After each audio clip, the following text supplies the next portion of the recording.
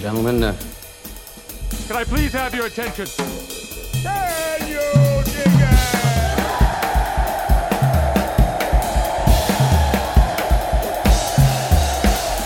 it? Greetings, dear listeners. This is Jonah Goldberg, host of the Remnant Podcast, brought to you by the Dispatch and Dispatch Media. Today, we're very excited, and I don't mean that just simply in the royal we, to have longtime fan favorite of this podcast, heroic wonksplainer, and my colleague and author of the Capitalism newsletter, also some sort of lawyer, Cato scholar guy, and all that kind of stuff. Scott Lincicome, and he's got a new book out called Empowering the New American Worker, Market-Based Solutions for Today's Workforce. Now, normally I like to ask authors a simple question of what's your book about, but you kind of have it in the title. If I can throw you just something out of left field really quick, where do you come down on this whole werewolves versus vampires thing? Wow. Well, that's not covered in the book, although I They're sort of both vocations of a sort. Well, I was going to say, they're workers and consumers too. So I definitely vampire. All right. So you can sit there in your wrongness and we can come back to that. So okay. That said, why don't we just sort of start from the top? What's the book about and why'd you write it? Or why'd you edit it? Because it's a bunch of different things, right? Yeah, let's start with why we put it together, and then I'll tell you what it's about. About, I don't know, a year and a half ago, I was involved in a series of debates on how to help American workers and whether this was trade policy or other policy and the rest. And there always seemed to be this kind of stated assumption out there that markets have really failed American workers, that, we are living in this modern age where American workers just can't get by, that working families are struggling, and thus we need all sorts of government interventions, whether it is wage subsidies or child tax credits or mandated paid leave and family benefits, minimum wages, tariffs, you name it. It is always, okay, these are pro-worker policies, folks on the left, folks on the right. And this is our panoply. This is our library of pro-worker policies. So this arose out, of course, as a libertarian, my frustration probably obviously was at the fact that the assumption that markets have failed workers is pretty wrong-headed in the sense that, first, it ignores all of these policies we have out there right now that are hamstringing American workers in all sorts of ways. Whether it's reducing their take-home pay or real wages, whether it is preventing them from moving from job to job or place to place, all these types of things. There are tons of policies out there right now that are inhibiting kind of proper functioning of U.S. labor markets. The second, just similarly, is that we have a lot of market-based, free market policies that we could embrace to help the vast majority of American workers. And, no giant government program or rethink of capitalism is needed. In fact, these are more, they're wonky, and more micro-level reforms that would help, again, the vast majority of the workforce. And, these are things like occupational licensing reform or, housing deregulation. And you can go down the list and we'll get into that. But then the third thing was really frustrating is that folks in Washington really seem to misunderstand who the modern American worker really is. There's this stereotype, right? The American worker is a 50-year-old sole breadwinner man in the Rust Belt who's working on an assembly line. Right, that's our American worker policy, or it's some urbanite, college-educated, dual income family in Manhattan or wherever, and that's what all of our pro-worker policies are targeting, ignoring really not only how the workforce has radically changed during the pandemic, but also what American workers say they really want in terms of independence and mobility and autonomy and the rest. So out of that frustration grew this book. I put together a roster of Cato scholars to come up with what we thought were a list of, now. It's 17 different policy areas where that really push these themes. That we look at, well, what are the policies that are hurting American workers in, criminal justice as an area of healthcare, childcare. I mentioned housing. You can really go down the list. I won't bore you with everything in there. And then, of course, things like private sector labor regulation and higher education. So where are the bodies buried? And then what are the market-based reforms that would really help? And not just help based on our good old Cato libertarian dogma, but are backed up by tons of academic research on these topics. I mean, we're talking, hundreds of footnotes in this bad boy that cite to the latest academic research from both sides of the aisle on a lot of these things. This is not just a hardcore libertarian right-winger type thing. We are really trying to dig into the weeds of the scholarship and say, look, here are some market-based reforms that have pretty universal acceptance out there that would really help most workers. And then, so that's essentially the book, to try to get into that. And then, like I said, to really try to focus more on what most American workers want and what, as opposed to what policymakers really think they should want. Yeah. And it's just sort of level set just for a second, because some of this conversation kind of reminds me of, you're old enough to remember the national elite freak out over Enron and Enron, but also remember when Gray Davis and they had the grayouts, the aptly named Gray Davis, as governor of California, and everyone insisted, Paul Krugman on down, that it was all a market failure. Yes. And when you actually looked at it, it was actually government failure, right? Because they had really stupid sort of regulations that distorted the market, sort of like rent control kind of, distortions. And so I'm kind of curious, like, is there a place in this conversation where you can agree that there is any kind of market failure somewhere? And what would it be? Yeah, it's a great question. I mean, and this I wrote in the conclusion to the book. Certainly if you adopt all of these policies that we're promoting, you're not going to have some sort of magical labor utopia. Inevitably, there are going to be weak spots and there are going to be problems. I mean, that's life. Nobody can change that, right? The problem we have right now is that I think it's really difficult to say, aha, that's a clear market failure, given the pervasive government failures that really exist at all levels of government with respect to worker-centric policies. I mean, how can you say, for example, so I'll give you a really simple example. Right before the pandemic, we had a really dramatic decline in mobility. So people weren't moving from job to job. They weren't moving from place to place. Now, if you look at this and you go, aha, the market has failed. We need to maybe subsidize workers so that they can move to a new place instead of living in these kind of dying towns or whatever.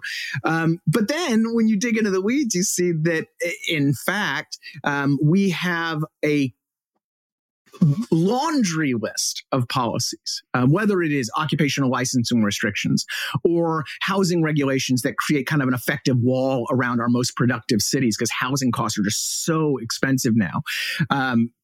Or I mentioned criminal justice policy. That's another one that, when you have a record, that can really deter people from getting a job, changing jobs, all that kind of stuff. So also welfare policy. I mean, Ron Bailey has written about this, right? It's like, it's very difficult if you're getting all your benefits in West Virginia, but you can get a job in North Carolina. You have to either abandon all the benefits, which would be a good thing, right? If you're making more money, but if it's at the bubble, then you might actually be losing money and you need to have your SSI transport or whatever. It's just very difficult. It's like those safety nets become webs in a lot of ways. Exactly. And so you can go through a list, and welfare policy is a chapter. And then even some more modern things like remote work. I wrote the chapter on remote work. We just have a bunch of antiquated laws on the books regarding the taxation of workers' income and companies' income that's based on like the physical presence of the company, and that can discourage people from taking remote work jobs. So we have all these policies that inhibit physical and occupational mobility. So how can we really say there's a market failure there when all of these distortions already exist? I mean, and so the recipe, I think, is start with fixing the policies that, again, are really well documented in inhibiting mobility, independence, lowering real wages, you name it. And then we can get into whether there are market failures out there. I'll give you another quick example. Right now, everybody loves child tax credits. And, child tax credits is really not like my white whale. It's not like the Jones Act, right? But it does, as a free market guy, rankle me a bit that we have childcare regulations that have been shown to have no real market benefit in terms of either staff licensing requirements, staff to child ratio requirements. You go down the list that have been shown to increase the cost of childcare, not by a few bucks, but by thousands and thousands of dollars, right? And yet, the focus is on just giving parents more money to go spend in this supply restricted space on childcare or whatever, instead of reforming childcare regulation or reforming regulations on home-based businesses or eliminating tariffs on food and clothing and footwear. We have really high tariffs on children's shoes. Now, it just makes no sense. So you add all this stuff up and you're talking about thousands and thousands of dollars that you could save for American families. And yet in Washington, the debate is just simply about throwing more taxpayer dollars at this stuff, which of course creates its own distortions, its own political economy problems and the rest. And we just don't seem to want to do any of that hard work. So, I want to get back to examples of this stuff, but,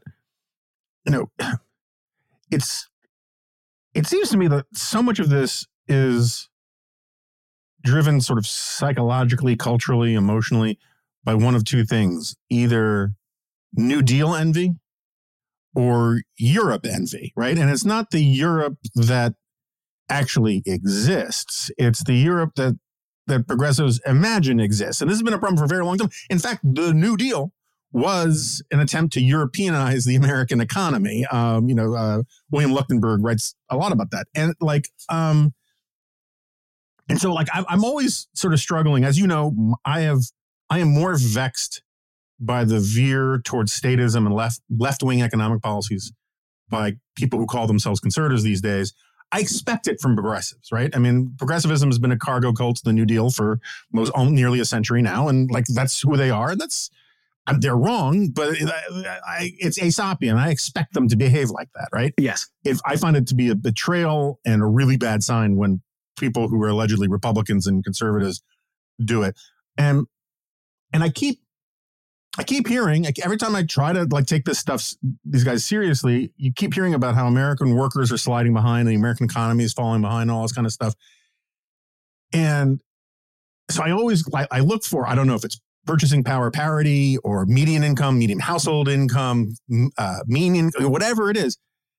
And with the exception of a handful of very small countries like Switzerland and Monaco and maybe Oman or whatever, America is just simply the richest country in the world, right? Including our workers, our normal everyday citizens are better off. Now, obviously, there's going to be some, apparently since Brexit, British construction workers are making more than American construction workers because they kicked out all the foreign workers, right? And so, but it's at times I kind of feel like, what country are these people talking about? I'm not saying we don't have problems. I'm not, and your book is very clear that there are things we could do to help people who are truly struggling. But the whole point of social science is to ask the question, compared to what? Exactly. Right. And so where are we falling behind any kind of peer country where you think we could be doing better?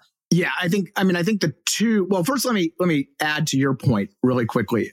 As I note in the introduction, and then as Ryan Bourne notes in the chapter on labor regulation, for those who are looking for this kind of cradle to grave worker protection model that's European, I highly recommend you check out the studies that we cite in those chapters and recent evidence from the pandemic, because a bunch of very smart economists have looked at lifetime earnings, labor productivity, all these types of things in these sclerotic European labor markets versus the U.S. labor market.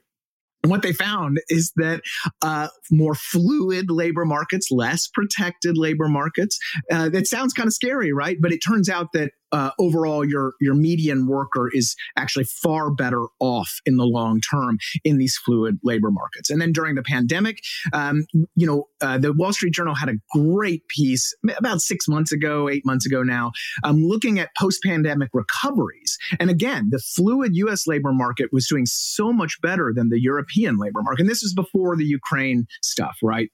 And it was, again, because of the fluidity of the U.S. labor market. The U.S. labor market allows workers to move from job to job, from industry to industry, and that type of dynamism is incredibly important in general, but it's, of course, even more important when there's some sort of massive shock that changes the nature of not just the U.S. economy, but the global economy. So, they looked at like temporary unemployment, wages, and the rest. And again, the U.S. labor market, for all its warts, how it's scary and unprotected, was doing a lot better because it was able to recover and adjust more quickly. So that aside, I think the two areas that I would note and that we note in the book are education, both K-12 and higher ed, and healthcare. So, in terms of education, we spend a fortune on K-12 education for absolutely stagnant returns. Our public education model is just, it is a classic definition of a monopoly, right? In the sense that it is offering a mediocre product. It's not a terrible product, but it's a mediocre product for an increasingly big cost adjusted for inflation. And it's even worse in certain places. I mean, DC spends like $30,000 per year per student, and has some of the worst scores, in the country.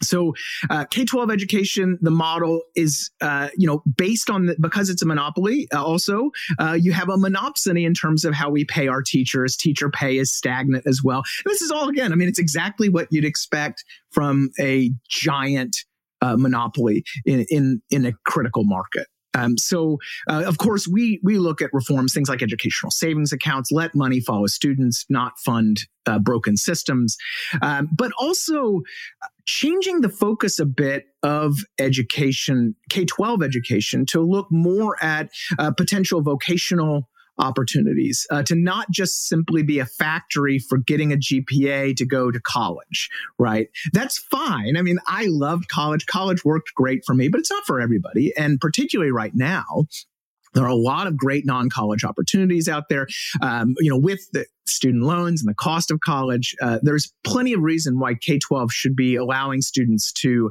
find and parents to find what really fits better for their kids. And the K-12 education system is just not that. It's just one size fits most, and that's it. You're going to just go through the system. So that moves to higher ed. Higher ed's, a lot of the same problems. Our higher ed system, we have fantastic research universities. We have a lot of really good things about the U.S. higher ed system.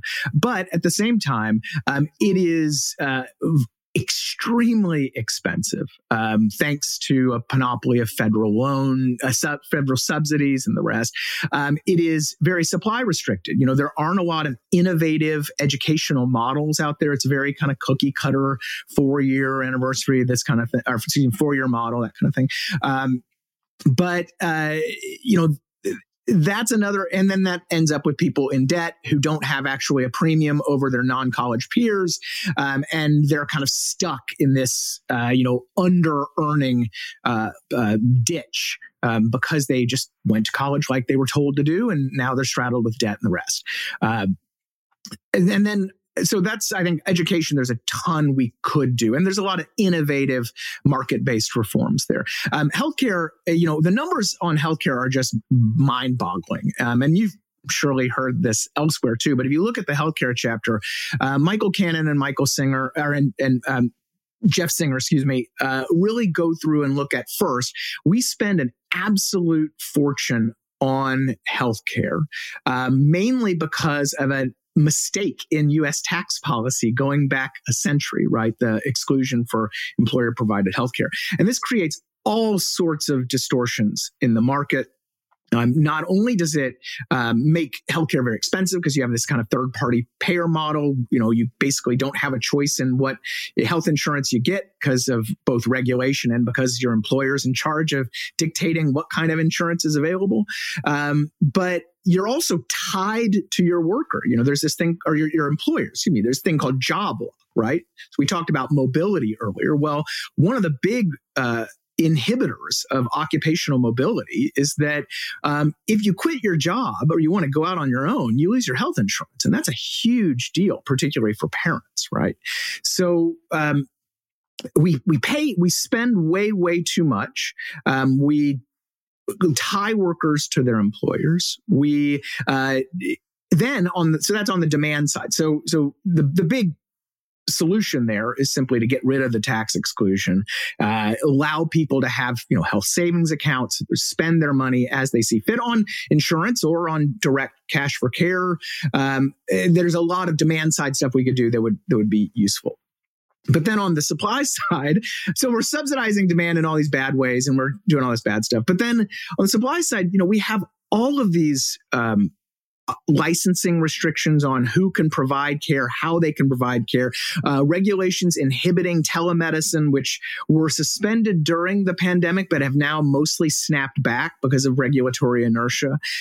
We don't allow foreign doctors to practice here unless they basically go back to med school again. So you end up with people with great education and training, and they're driving taxi cabs or running MRI machines, right? And yet we have this shortage of doctors right now. And then we do all sorts of stuff to just increase the cost of medical goods and drugs and the rest. It's all these supply side restrictions as well. So there are market-based reforms. It's not just, mass deregulation and open borders, but there are really common sense reforms we could implement, allowing nurse practitioners to do a little more direct care, eliminating certificate of need laws, which essentially, as you may know, block the new market entrants in certain communities. Here in North Carolina, we have these stupid con laws, and they essentially create absolute medical deserts because of all the regulation. Licensing rules and the rest. So there are all these types of things we could do to create a freer and more nimble healthcare market, where I do think really we are falling behind. So, true to your sunny disposition and Cato membership card, you've blamed a lot of this, almost everything, on government regulations, but I know that you have a greater grasp of cynicism than you're letting on so far. So the education stuff, I'm trying to put this in a way that doesn't feel like the same old gripe, right? But there's this age-old critique of right-wing cultural economic stuff as producerism, right? Right. And we don't have to get deep in the weeds on producerism, but the left has a producerism too, in the sense that the education stuff you're talking about for K through 12, a lot of that is for the benefit of the teachers, not the benefit of the kids, right? I'm not saying that that's all evil and all that kind of stuff, but as a sort of a public choice, sort of the way the incentives and where the rubber meets the road, or where penalties are for this, that, or the other thing, and where the barriers to entry are. Basically, the system is designed to protect teachers and teachers' unions rather than help kids and parents. Similarly, occupational licensing stuff for doctors. And I do think doctors, there's a higher, better defense for occupational licensing than in a lot of other things. Yeah, than massage therapists. Right. Or hair braiding, right? Yeah. But at the same time, a lot of the problems that you're talking about could be solved by simply making immigrant doctors take a test. Yeah. Right. And instead, what they do is sort of like other kinds of occupational licensing is the barrier to entry isn't the test. The barrier to entry is the required educational credits to be allowed to take the test, right? And so how much of this is not so much government regulation as it is, I mean, obviously government regulation is where this stuff gets, it's the point of what the Marxists would call praxis, right? But it's interest groups and guilds defending their turf. And anyone who is basically, Captain Quinn to the great white shark of the Jones Act, as you have been, can see that there are human forces behind all of this. Yeah. And it is not just bureaucratic folly. Oh, 100%. No, this is something I write about in my newsletter a lot. In fact, I'm doing it again this week. Stay tuned.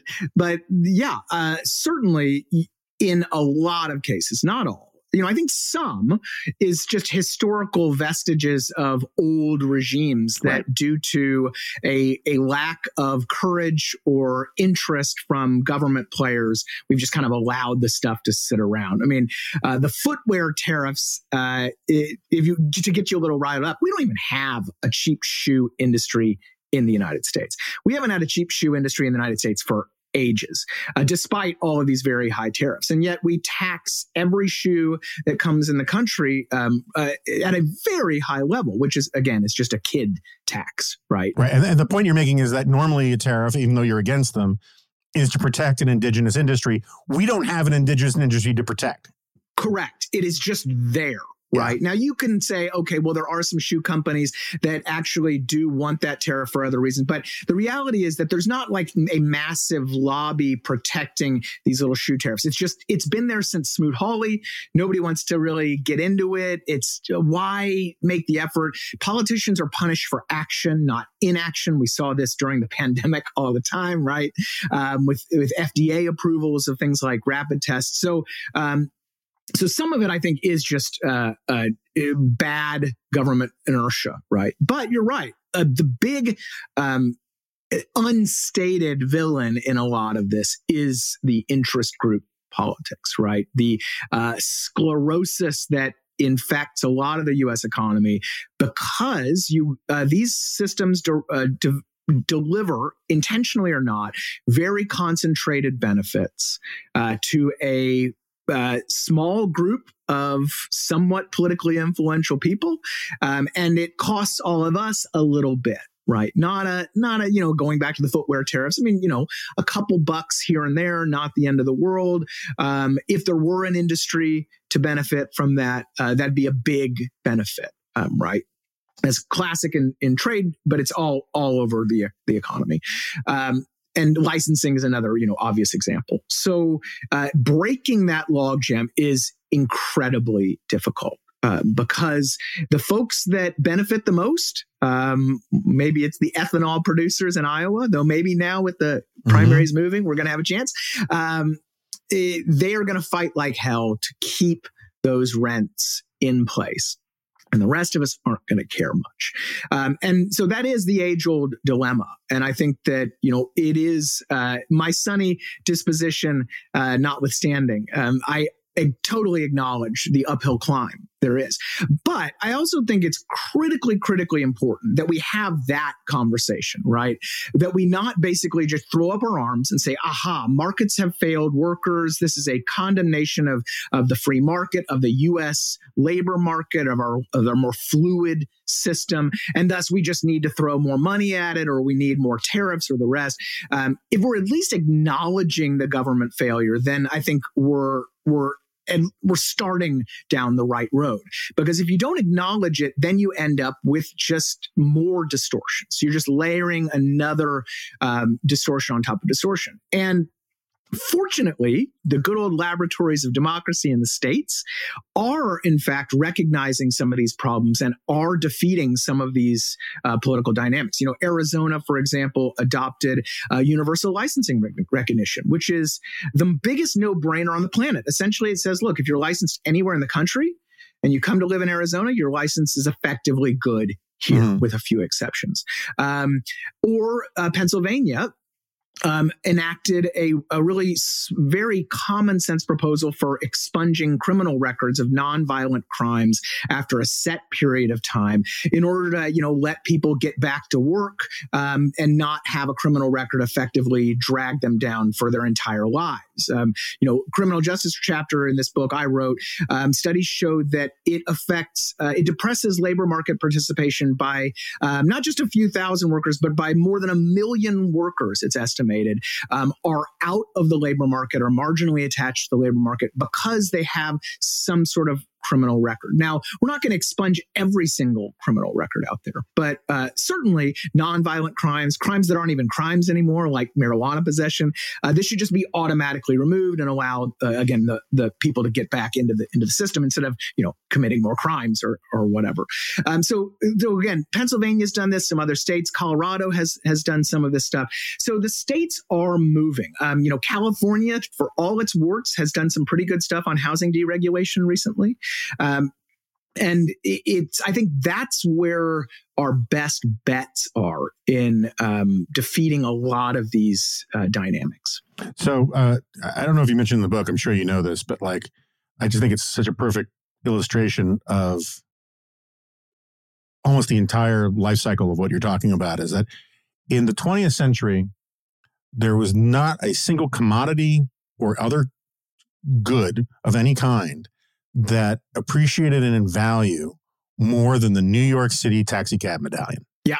More than it beat gold, it beat platinum, it beat unobtainium, it beat everything, right? It just was just like a $36,000 increase. And it was because they set the number of taxi cab medallions at a fixed number in 1937, and more or less did not increase the number as the population of the city increased, the wealth of the city increased, and blah, blah, blah, blah, blah.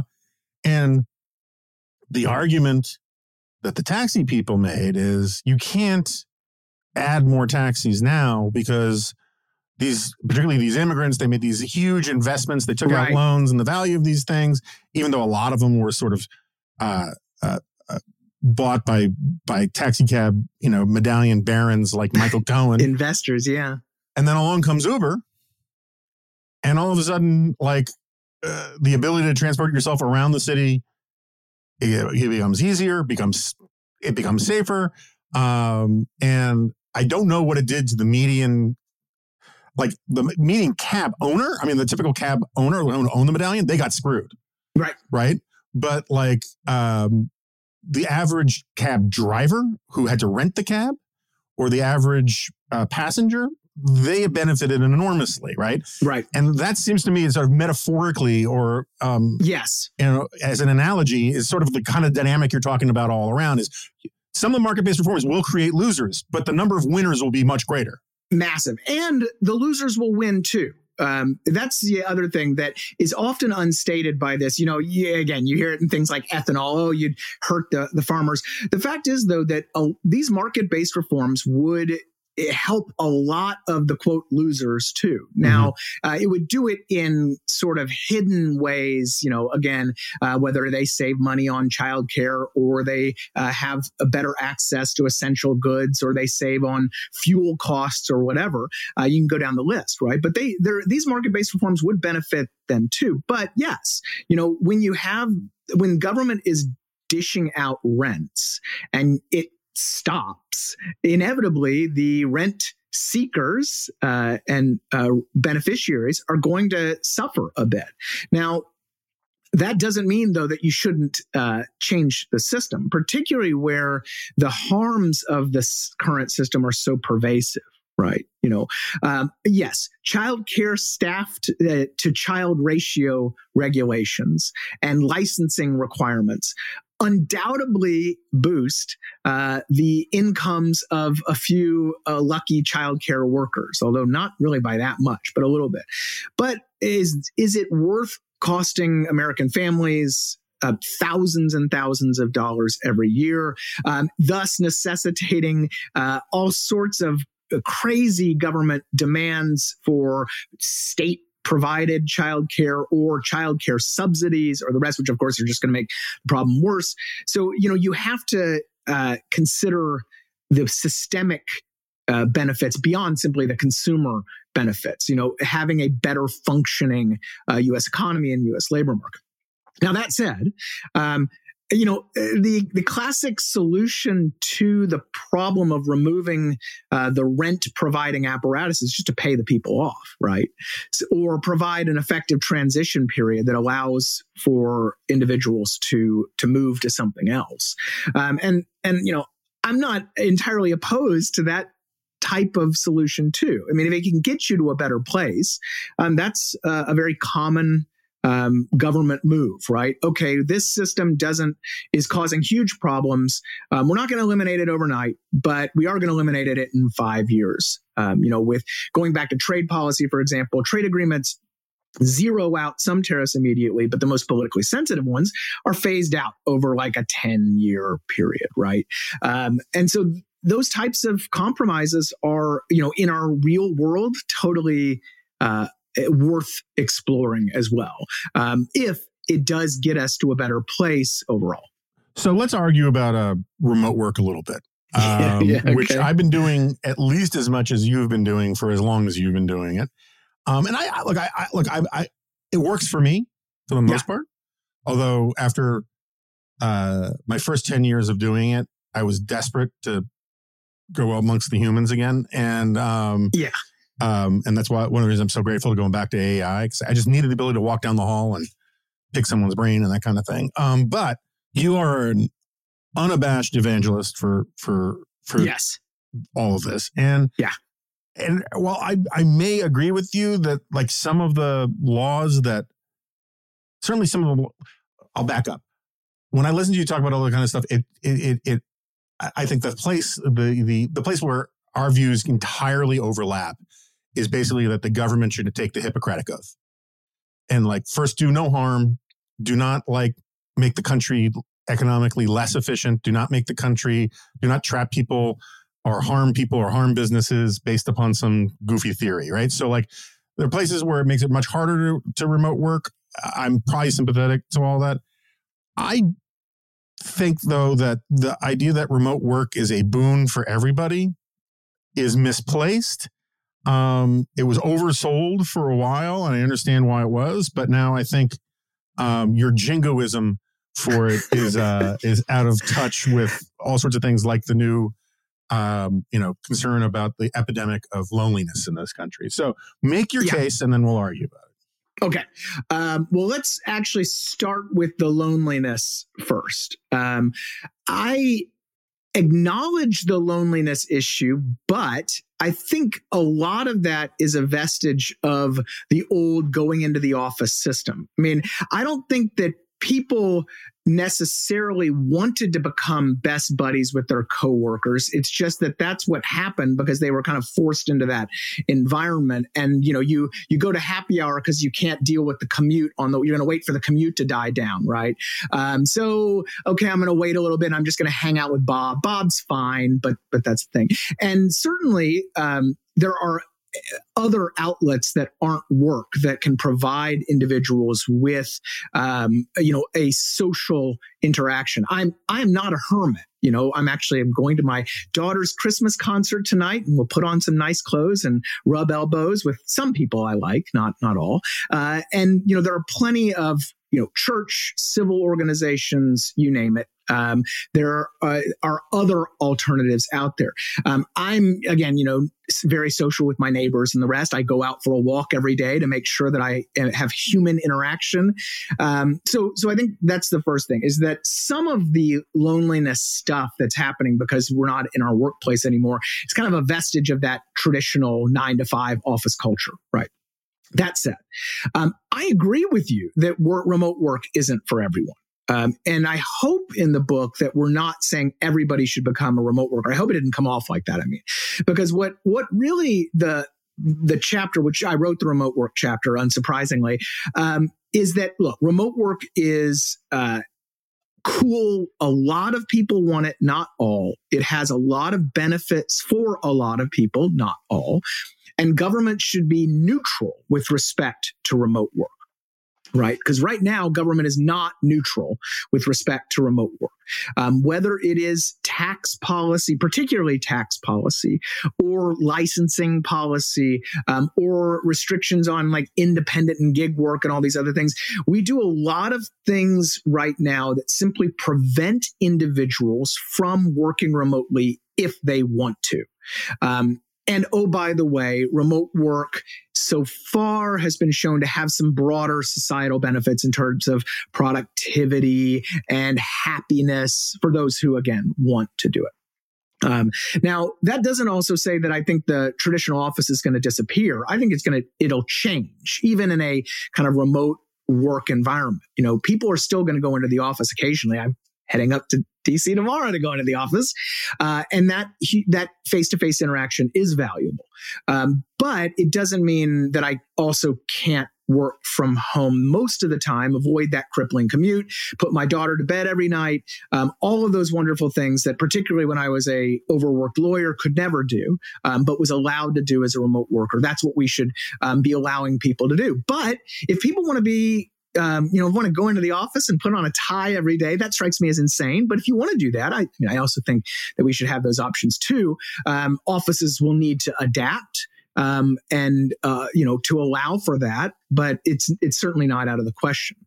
It's just, again, what we want for government policy is not to have the thumb on the scale as it does now against remote work. Yeah, no, look, I basically agree with all that. I'm just trying to pick a fight. But that said, look, I think, in that gauzy mystical realm that is often invisible to many a Cato scholar called civil society and the rest of the world. And like, all that, I know I'm just picking a fight. Take it easy. People can't see he's taking great offense at that characterization. No, look, I think that COVID messed up a lot of people. Yeah. There are now a lot of, and COVID plus a bunch of educational nonsense, trigger warning kind of garbage, right? That a lot of, and also just the rise of people addicted to their phones, right? So it's a lot of things, right, and all that kind of stuff. I see it, that the ability of younger people to socially engage with their peers, with their colleagues, with the other humans is deeply impaired. And again, gross generalization, sure, or all that kind of stuff. But I think that it took me a long time to understand that it's virtually never a good idea to make a decision based on fear. You should always listen to your fear, because sometimes your fear is telling you something very important, like sharks are scary, right? But if you're solely going based on fear, you're going to make a lot of mistakes in life. And I think that there are a lot of people, particularly younger people, who are scared of social interaction. And so they make decisions about how to have a more fulfilling life. This is a little bit like what Russ Roberts talks about in his book, is it's scary, the idea of having kids, right? So you just don't. But as you will attest, having kids is a really good idea. Yeah, it's awesome. And engaging life in ways, and engaging other people in ways that seem scary at first, but are actually really rewarding, is important. And I fear that remote working alongside these other trends is something that a lot of young people are embracing, because they'd rather hide with headphones on in front of a screen than actually engage in social interaction. I'm not saying the government needs a department of social interaction. I'm just saying that this is a downside that is part of the culture that the economic world is maybe exacerbating. Yeah. Now, leaving aside kind of our history, very long history of technology-induced moral panics, we'll leave that aside, right? I agree with you that I think that there are legitimate concerns about some of these interactions. I just don't know how much of that is the technology's fault and how much of it is the culture's fault. And I'll give you a very simple example. And it can be both, right? I mean, right. One can catalyze the other. Yes, that's true. But I'll give you an example. Again, using my poor daughter as the example. she and I go out to dinner every once in a while, just us to kind of, connect, right? And we were out to dinner, and there was a table of teenagers sitting next to us, and they did not speak. They were just staring at their phones the whole time, which was hilarious. Let's go out to dinner to stare at our phones. I a pretty common thing I think you see.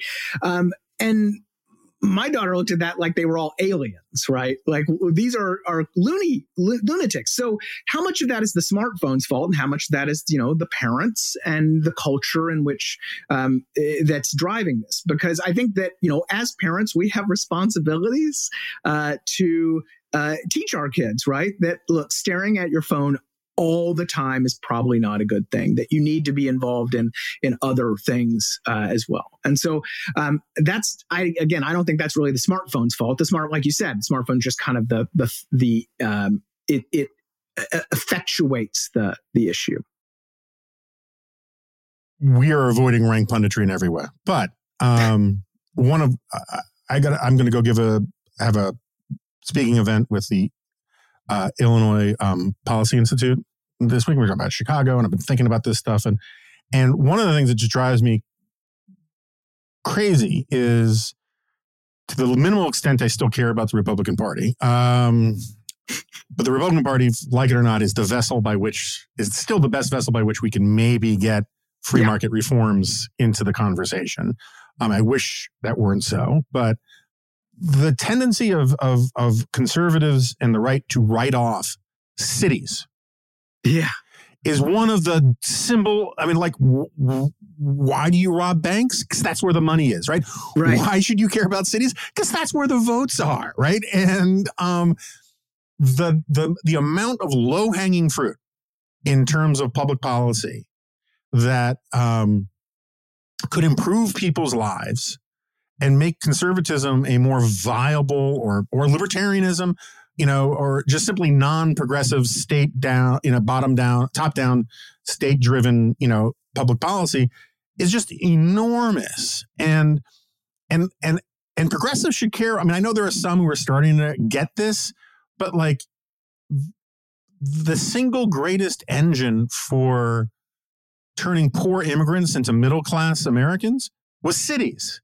People always think like, oh, all these poor people, they lived in cities and the squalor was terrible. Yeah, the squalor was terrible and all that kind of stuff. But they always leave out the fact that the poor people moved there. Yeah, right. Because that's where they could get a good job. It used to be that the poor neighborhoods and cities, which, again, pretty crappy. That's where my people come from, or at least on my dad's side. But that was you wanted to be there because that's where the jobs were. That was where the ladder was, right? That was the ladder went into the mud, and the mud is where the mud was in the city, and that's where you climbed out of it. And that's been lost. And so, like, what is if you could be czar of Philadelphia, let's say, let's not make it New York centric, like, what would you do to, help poor people in a free market way in a city? Yeah, number one thing is housing. Massive housing deregulation.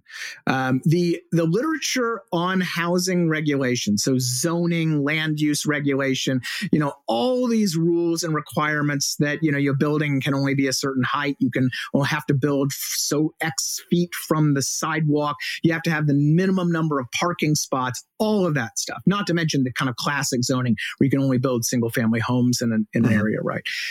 Has shown to be an absolutely enormous tax on housing.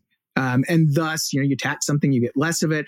And the studies also showed that our thriving areas, like you said, mobility to thriving areas, and it doesn't have to be super cities. I live in Raleigh. Raleigh's going through a lot of this now too. The studies showed that it effectively creates a giant wall around the city. Because people who want to move to these places for jobs, for opportunities, for all those agglomeration effects that wonks like to talk about in terms of people working with other people, all that kind of stuff, those are blocked for a lot of people because of the high cost of housing, and the big driver again is land use regulation. So if I'm king for a day, I'm going pretty radical on land use deregulation.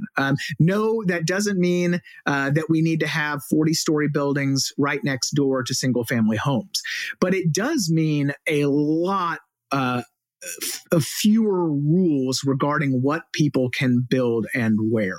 The real frustrating thing about this, of course, there's this whole NIMBY movement that doesn't want to build or develop anything, is the debate right now is just on like building duplexes where single family homes are just a couple miles from the center of a city. And again, this is happening in Raleigh right now, much to my chagrin. And that type of density restriction just simply raises the price of housing, and it does it along major transit corridors. So poor people can't live in these places. They can't even travel to where they need to go for work. Because as much as I wish everybody were working remotely, no, people still work in person. They still need this type of stuff, and they can't move there. So the studies show that this is not merely a harm for lower class, middle class people, right? Not only does it deny them a better quality of life and better living standards, but it also has massive impacts on just national production and gross to GDP, right? I mean, like multiple percentage points. So we're talking billions and billions of dollars of lost production and efficiency and innovation and all this stuff because we have these giant walls around our most productive places. So I'm deregulating housing. And then the other thing is transportation. We have a chapter in the book on transportation, and it does mention the Jones Act, but it's not merely the Jones Act. We do all of this stuff to effectively delay and maybe even scuttle the construction and provision of basic infrastructure. So roads, bridges, subways, you name it. Right. And that's just a cavalcade of idiotic rules. Buy American restrictions on transit buses, right? So we can't have good, efficient transit buses. We have junky ones. The National Environmental Policy Act, this giant regulation that, hey, even liberals now recognize is an absolute disaster for building basic infrastructure and other things like, renewable energy facilities. So we do all of this stuff to transportation policy that, well, it again denies people denies workers the ability to have kind of a good working life. If they want to go live in the exurbs, great, but unfortunately they can't get into the office downtown when they need to because the roads all suck. And so I think there's a ton we could do on transportation policy as well that would benefit not just workers, not just commuters, but the economy more broadly and get things kind of moving again. And I think I would note a lot of YIMBYs, we call it, so yes in my backyard, people are like really eagerly pro-density. In typical libertarian fashion, I'm not, everybody has to live downtown in a shoebox apartment. No, I mean, if you want to have a yard, and I mean, I have a big garden outside, that's great. But again, policy should... But you're a UVA guy, so you're kind of like the Jeffersonian yeoman farmer kind of libertarian. Exactly, right. I have to... produce something other than words, right, Jonah? Right. I mean, come on. Right. But more neutrality and more flexibility and in policy is a good thing. And right now, we just don't do that. We have a bunch of policymakers that look 5 years down the road. They read some stuff and they go, aha, everybody's going to live in cities. So now let's do stuff to make everybody live in cities. And then all of a sudden COVID hits and nobody wants to live in cities. They want to live in the suburbs. And policy's like, has this kind of oh crap moment, right? Where, well, now we can't really do that. We don't have the systems in place. When I think the best thing to do is just simply have a system that is pretty neutral and allows for more rapid adjustment when whatever happens. So it's funny, like just to tie this to the remote work thing, my colleague Ryan Streeter at AEI, he did these pretty massive, huge surveys where they try to figure out what made people actually happy where they lived. And there's a huge benefit to having a good, safe playground walking distance from your home, right? And like anyone who's had a little kid can understand this immediately, right? Because you got to go there all the time. It's how you get out of the house. It's how you like let the, not to be too gendered in this, but like if you're going to give mom a break, dad's got to take the kid out of the house somewhere, right? And they got to get their wiggles out. And like, it seems to me that one of the things that you could do that would ameliorate some of the alienation and anomie stuff that comes with remote working, which I do think is real, that would also bribe some people to be YIMBYs. It's just a lot of those kinds of government-funded, right, resources in major urban areas. And, it would require some non-stupid law enforcement, functions as well. But like my friend Tim Carney, he was so moved by the literature on the role of mediating institutions in civil society that he started a T-ball league, and he figured out that the only way he was going to get buy-in from parents was that he would bring a keg like every game, whatever. And it's like now it's like an indispensable linchpin, or at least it was last time I talked to him about it. Yeah.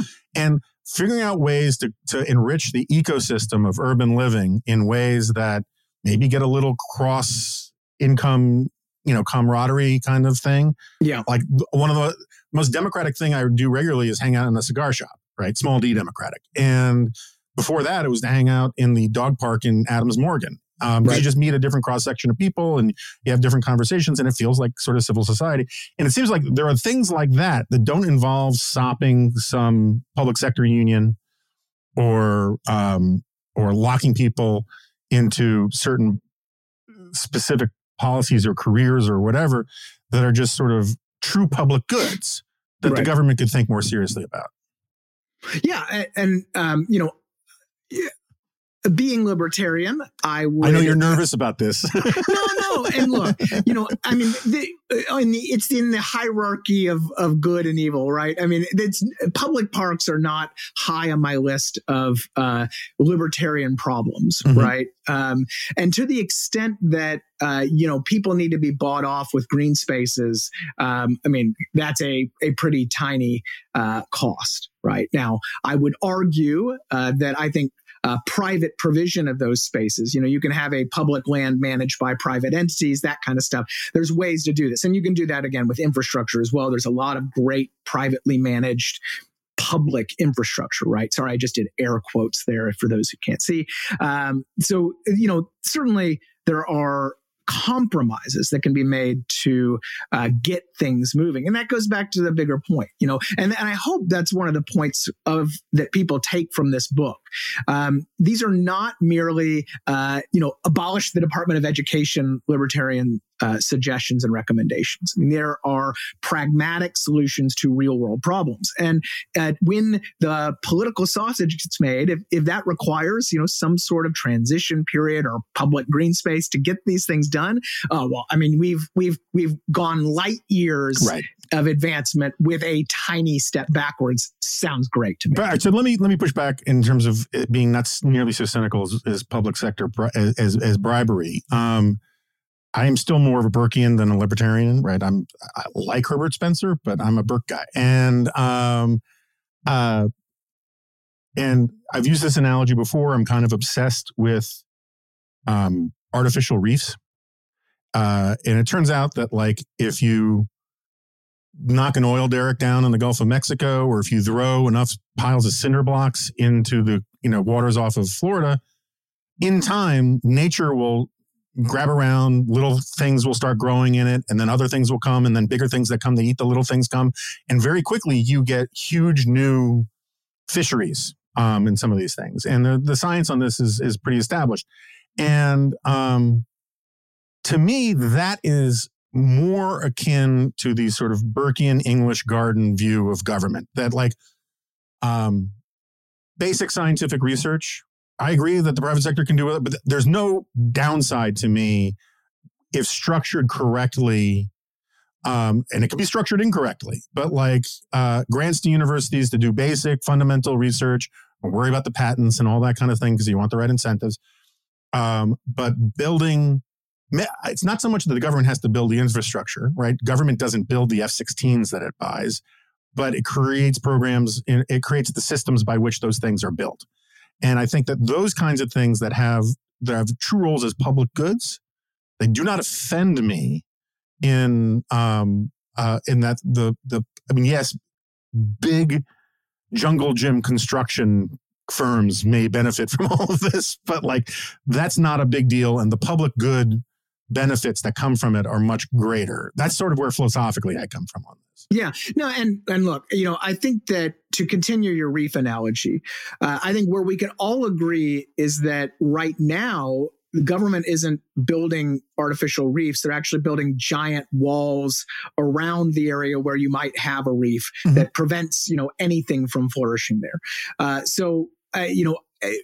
When you get to, provision of defense-related goods or whatever, that's, I think, one of those things where we've won the war. If you and I are debating defense spending or whatever in terms of or basic research for R&D, then we've accomplished everything we agree on. Then I'm not going to really be too mad about that. I mean, certainly we can have some debates on it, but I think the problem we have right now is that it's really impossible for us to tell where government does need to step in and where it doesn't, where those reefs need to be built and where they don't, where, you can actually just have natural flourishing without any sort of government intervention. Because let's face it, even a Burkean, you can admit that, that's going to come with a lot of potential costs. Say, we'll do basic research right. But let's face it, when politics starts happening, bad stuff can happen with it. So we want to avoid those types of distortions and problems if we can. So let's start with where we agree, and then we can focus on where, no, government is necessary. Because, again, like defense procurement is a pretty obvious and proper role of the federal government, right? We're not going to have private tanks and F-35s, right? So then we just talk about, how to structure that to minimize the political problems, minimize those political economy things that always come up, right? But that's again, light years away from where we are when we're talking about good policy. This book is trying to get what's the somewhat low-hanging fruit. It's not low-hanging fruit politically, but where I think we can hopefully all agree, or most of us can agree, right and left, because there's a lot of stuff in there for, I think, left-leaning folks to like too. And then once we can agree on that, then okay, we can have bitter fights over basic funding for R&D. Yeah, I mean, look, I'm not. My point about the reef thing is that it doesn't have to be cleverly built.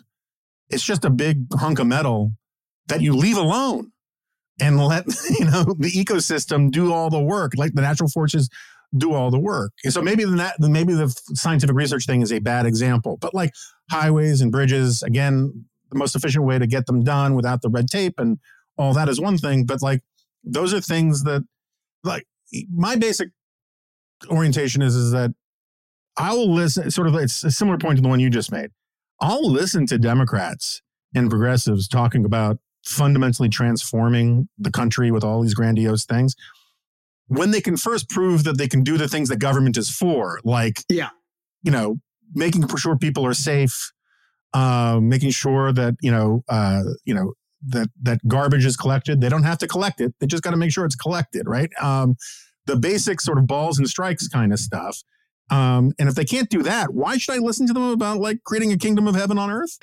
Yeah, exactly. Well, and look, we have a great example, I think, of what is good minimalist policy from the pandemic. The Pfizer vaccine was basically just government procurement and deregulation. So effectively, Operation Warp Speed for Pfizer, at least, just kind of said, bring us a vaccine, get it approved by the FDA, and we'll buy it. The contract literally said, we will not micromanage your supply chains. We will not say you have to make it in America or whatever. Use your existing knowledge and know-how. We will not touch anything else. We'll just buy it if you get it approved. And oh, by the way, we're going to streamline a bunch of rules and regulations that used to gum up the works in terms of, when you can start producing and all that kind of jazz, right? So look, government's involved. Government's buying these vaccines. And maybe, you can make an argument that maybe it would have been better if Pfizer just went out there on the open market and did it. But that's, again, if we can get to a model that is just that kind of basic funding procurement model for, again, things like research, I think is a good example, prizes for novel developments, or, bring it to us and we'll buy it, is an infinite improvement from where we are right now, in terms of things like infrastructure policy and the rest, where whether it's Buy American or Davis-Bacon or NEPA or the Jones Act, I mean, you can go down the list of how we just totally bollocks up our transportation policy to the point that you mentioned Europe earlier. We stink compared to just even Europe. You don't have to talk about China or Singapore or anything like that. We stink in terms of building stuff, because of all of these problems that are already in place that come from government trying to micromanage policy and, of course, delivering rents to very specific constituent groups. Yeah, I mean, like on the prizes thing, it is a no-brainer. Pennies on the dollar over any 10, 20-year period, fractions of pennies on the dollar. If you could give out a prize to cure Alzheimer's and Alzheimer's-related or like things, the amount of money we spend is hundreds of billions of dollars a year just on those kinds of ailments. And it's also a source of massive human misery and heartache and financial deprivation. And just like a longitude prize for fixing that alone would be great, and like that's something that would not upset me in the slightest if my tax dollars went to, right?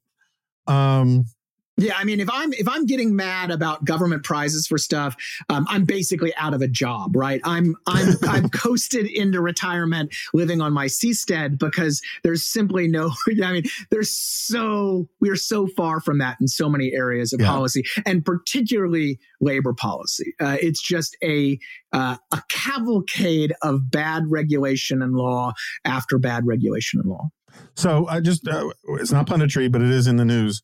What's your take? I have not followed it super closely. I did laugh when I think it was Motherboard had this piece that said 50 labor historians said that Joe Biden screwed up the railway thing. And again, I'm open to arguments that Biden screwed up the railway thing, but the idea that labor historians are this, they're all totally dispassionate, because there's no conservative who goes into becomes a professional labor historian, and there may be one or two, let's admit it, a little eccentric libertarians who probably go into labor history stuff, but it is, you're announcing what you are. Anyway, so what'd you make of the whole thing? Well, I found it kind of funny, quite frankly. First, another shout out to the newsletter. Totally predicted this would happen in July. Wrote about it back then. As you could see this coming on the horizon. And the reason I thought it was funny is that, remember, the president declared total victory when he brokered this deal that hadn't been ratified by anybody. But no, I think that this is a weird one in two ways. One is that the law is very specific to the rail industry, because the rail industry was deemed essential to the national security a long time ago. So the government has a very specific role in rail labor negotiations that it doesn't have in, for example, the West Coast port negotiations, which are also a complete mess. So there's a statutory role for the government to get involved. The Biden administration basically did, give or take, what the law said, which was, you appoint a mediator. The mediator tries to come to an agreement. The agreement is then, ratified or not.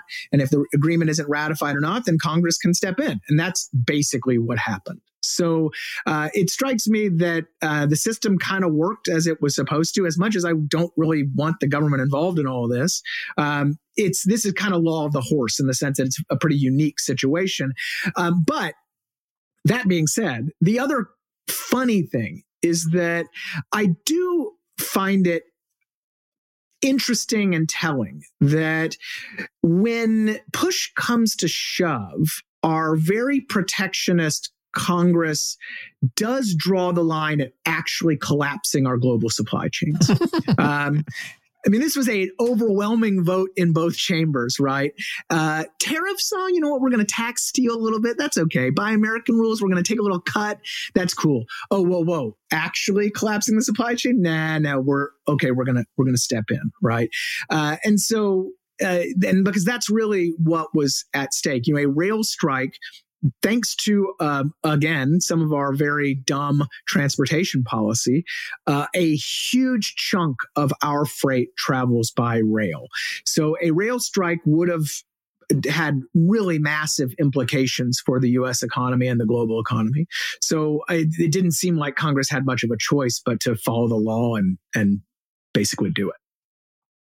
Okay, so I could actually do more of this. But I got another podcast I got to record, and I'm sorry, we were supposed to do this in person, which would have been more fun, and it would have been easier to get into a big fight about the werewolf vampire issue, which I'm thinking about writing about. But the book is Empowering the New American Worker: Market-Based Solutions for Today's Workforce. Stocking stuffer, bring it to the beach.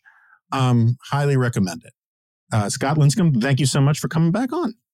My pleasure. Thanks for having me. Okay, so Scott Linscomb has left the studio. I'm about to record another podcast, so I'll keep this short. It's always great to talk to Scott. I wish we could have done it in person, but as I was explaining in the solo pod last week, this week has turned out to be absolutely crazy. And I do highly recommend, you know, the book for people who actually want arguments to explain how market-based solutions are actually a better way to actually help poor people, and not just poor people, but working people and immigrants and striving people and people who want to live in better, healthier communities. So with that, thanks for listening, and I'll talk to you next time. No, you won't. This is a podcast.